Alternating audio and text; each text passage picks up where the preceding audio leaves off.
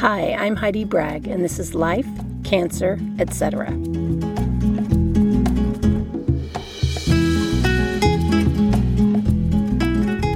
The goal of this podcast is to connect you with resources that will improve your life so you can be happier, more resilient, and less stressed. Okay, so it's the week before Christmas, and things are busy, as they always are. And in addition to that, I've got a PET scan on Monday morning.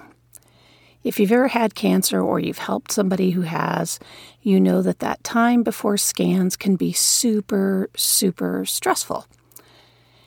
And it's interesting, kind of the process I've been through over the last few years, learning to live with the uncertainty that comes with having cancer and having to manage things over years and years and years and years.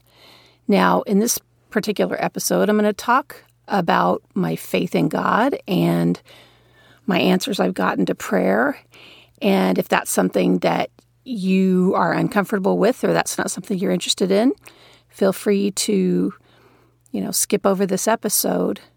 But I think that even if you are an atheist or if you're agnostic or whatever, I think there still might be nuggets of wisdom, so to speak, or bits of knowledge that might be helpful. Okay, so because of the kind of cancer I had, sarcoma in my heart, this is cancer number 2. Sarcoma is super aggressive. It usually comes back within 6 to 8 months. And so I get a PET scan every quarter to monitor metabolic activity, to make sure there isn't anything of concern. And numerous times there have been areas of concern and anomalies, weird things that have come up. And so you sit here doing this waiting game. And sometimes you're waiting till the next scan, or sometimes you're just waiting until you get the results of this scan. And it's kind of, you can get on this hamster wheel of anxiety if you don't learn to live with not knowing all the answers. And that's something that really irritates the heck out of me. I'm a planner. I like to have a plan. I like to follow the plan. I like to move forward and know that if I do X, Y, and Z, that I'm going to get the result I want. And if anything, cancer is an exercise in patience and going with the flow and learning to pivot and be flexible with your health and with life in general. So I'm thinking about all this stuff this week, and it's ironic because I was cleaning some stuff out of my Dropbox, which, oh my gosh, I've thrown everything into Dropbox because I don't want to lose any photos or lose any family Christmas letters or anything like that. But it's a disaster. So I'm trying to get all that organized. And I came across this thing that I wrote about a year ago, which is just really, really interesting to me because I'm right back in the same place in so many ways. So for today, I'm going to read you what I wrote last year and then sum up with just a few ideas about the holidays. So this is from October of 2019. It's 5 o'clock on a Friday, and the 813 area code is a dead giveaway. Miss Bragg, is now a good time to talk about your scans? Dr. B, my sarcoma specialist, is younger than me, tall, and bright, with a subtle, ironic wit. He tells me that my latest scans are indeterminate, meaning they show something that's unclear as to whether or not it's a recurrence or a metastasis of cancer. Basically, there are 2 areas of concern, one in my heart and one in my ribs. The one in my ribs I'm not concerned about. After I read the radiologist report from my PET scan last week, I spoke with Dr. B's nurse, Holly, and asked her if the area described was near the bra line on my right side. When I went back to Oregon for work meetings weeks ago, I pulled pectoral muscles while schlepping my bags through various airports. I guess my upper body was still vulnerable after all the trauma it had experienced during and after open heart surgery. Since I'd pulled the heavier bag with my left side on the trip out, I switched to the right for the way back, which had really screwed up that side. Then, just as I was healing, I walked our bigger dog, who's delightful but a spaz when he walks. He always pulls on the leash, and I ended up re-injuring that right side. So it makes sense that the pet picked up on increased activity in that area, since I'm still rebuilding muscle and other tissue. When I told Dr. B that the injury is healing and so much better, he said he wouldn't expect it to be improving if it were cancer. So good news on that front. The mass in my heart is different. It first showed up in a cardiac MRI we did about a month ago. When Dr. B got the radiologist report, he wanted to see the whole scan for himself. Then he took it to 2 other radiologists he works with closely and trusts, and they looked through everything again. The mass didn't react with contrast and hadn't fired on my last PET scan, which is good. Cancerous tumors usually react to contrast and show up on PET scans because of the increased metabolic activity. Cancer cells grow quickly. Though he hates giving percentages, he told me that they all thought this was most likely a blood clot. So he put me on blood thinners and said we'd reevaluate in a month after another cardiac MRI. Fast forward to now. Okay, side note, this is again October of 2019. The cardiac MRI I did this week shows the same mass in the same place, and it's exactly the same. No changes, no reduction in size like you'd expect to see at this point with a blood clot, but no growth like you'd expect to see with cancer. Is it possible that this is still a clot that just hasn't started breaking up yet? Sure, but it's not super likely. The next hypothesis is that this is scar tissue from my open heart surgery in May of last year. My first cardiac MRI was last June. That would have been June 2018. A few weeks after surgery, and it was 8 months before I had the second one that showed the mass. Plenty of time for scar tissue to develop. Could it be a recurrence? Sure, but again, the tumor would most likely be reacting with contrast, visibly growing and showing up on PET scans. So the plan is to rescan everything in a month and see where we stand. Dr. B pointed out that we already have a plan in place if there's a recurrence.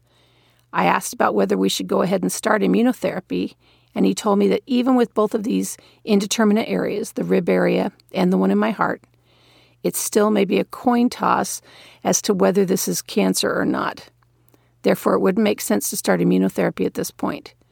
However, Dr. B is going to go ahead and work on getting the immunotherapy approved by my insurance so that just in case this is the cancer coming back, we can start treatment immediately after the rescans.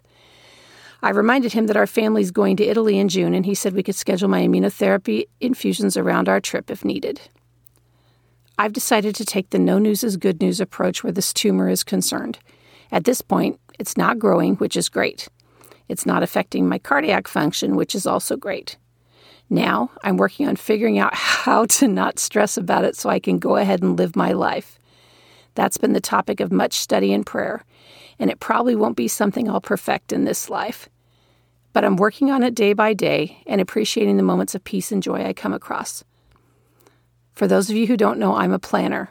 Oh, this is really ironic. I'm a planner. I like to arrange things in such a way that they have the most likelihood of success. That they're as simple as possible for me and the people around me, and so that I can relax and enjoy myself rather than having to deal with a lot of unexpected issues on the fly. Cancer blows planning out of the water a lot of the time.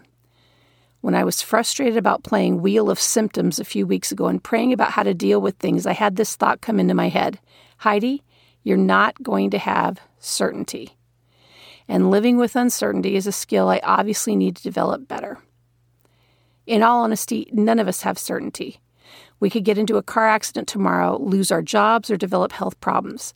I think we know that on some level, but at least for me, it's not as in your face as the uncertainty cancer forces you to deal with. I'm really working on moving through this time of blatant, stark uncertainty with joy and grace and gratitude. It's really hard sometimes, and this is one of those times. But I'm choosing to move forward with faith. With hope. Hope that this is simply scar tissue in my heart. Hope that I can live a long and happy life. Hope that I've got more to contribute to the world. I'm working every day to get stronger and do better. Living with a history of cancer can be exhausting, but at some point, and actually at many times during the day, you have to remind yourself that you're still here and that you've got more to do. Then, you just have to do it. So, okay, that's a year ago, right? And in many ways, I'm back in the same situation.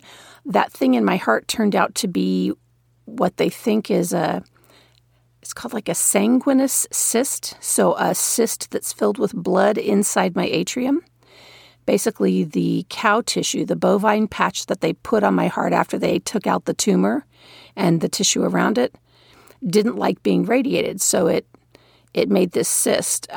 Angela, my friend Angela, calls it a heart zit, which is really appealing. But that's kind of what it is. And it's been basically stable. And in fact, my PET scan in September, my cardiac MRI in September or early October showed that it had actually decreased in size, which is great. So now there's this other area they're concerned about. And this is the third or fourth time this has happened over the last couple of years. And I'm having to learn, as much as it's really hard for me to not have a plan and not have, concrete facts to deal with, I'm having to learn how to trust God, let go, do the best I can, and then just try to wait as peacefully as possible until we have more information. I don't know if it's easy for some people, but it's not easy for me.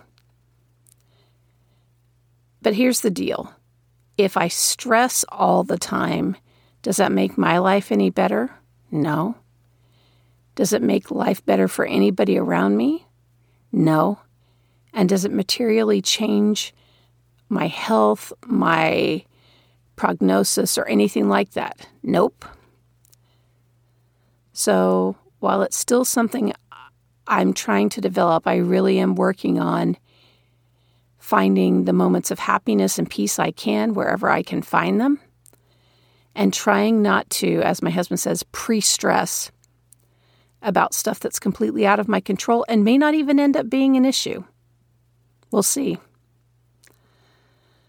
So if you're having a hard time right now and you're kind of in limbo, which is how I feel like I am, just know that you're not alone and that there's a God in heaven who loves all of us.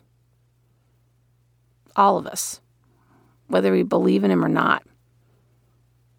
And especially this time of year, I'm really grateful that God, our Heavenly Father, was willing to send Jesus Christ to this earth to take upon him all of our pains and our sins and our mistakes and our frustrations, and for him to experience all that as a human being and then sacrifice himself for us so that we can go back and live with God again.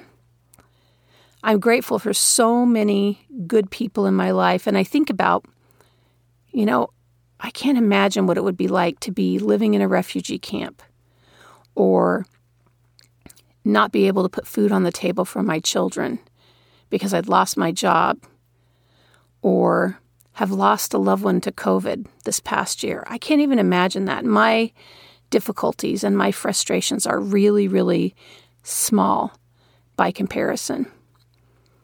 And so we've tried to find ways we could reach out to other people this year, whether it was, people who'd lost their home in a wildfire, or giving money to the food bank, or, anything you can do to make life better for somebody else makes our world in general a better place for all of us.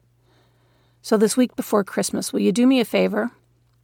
Will you look around and find some way, at least once, that you can make life a little better for somebody in your sphere of influence? And also, as you're going through the week, please look for the good, count your blessings, and make it a really, really great week leading up to Christmas.